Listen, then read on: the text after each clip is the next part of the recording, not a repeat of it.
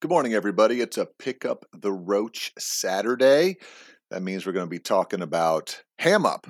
Ham Up, which is Leaders Drive the Culture. I want to talk to you today about culture and turnover. Culture and turnover. So stay tuned. Turnover chain, turnover chain, turnover chain, turnover chain.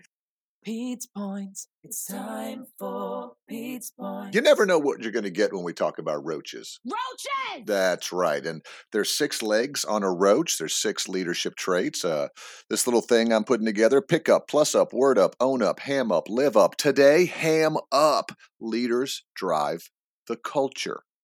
Leaders drive the culture. That's what ham up is all about. About 2-3 years ago, there was a study done by Columbia University that compared organizational culture with turnover. And they found that the likelihood of turnover at an organization that has a high company culture, it's only about 13.9%, about 14%. Whereas the probability of turnover in low company cultures is 48.4%, almost 50%.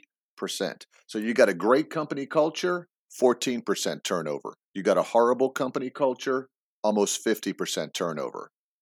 That's why this is one of the legs of the roach. That's why this is so important. That's why, as a leader, you should be thinking about your company culture, your organizational culture, your departmental culture all the time. It's not just fun to say, ham up, leaders drive the culture. If you can minimize turnover by 30% by creating a better culture, my word, you'll be a superstar in your organization. Start looking at your culture and how it relates to turnover this week. Have a great day, everybody.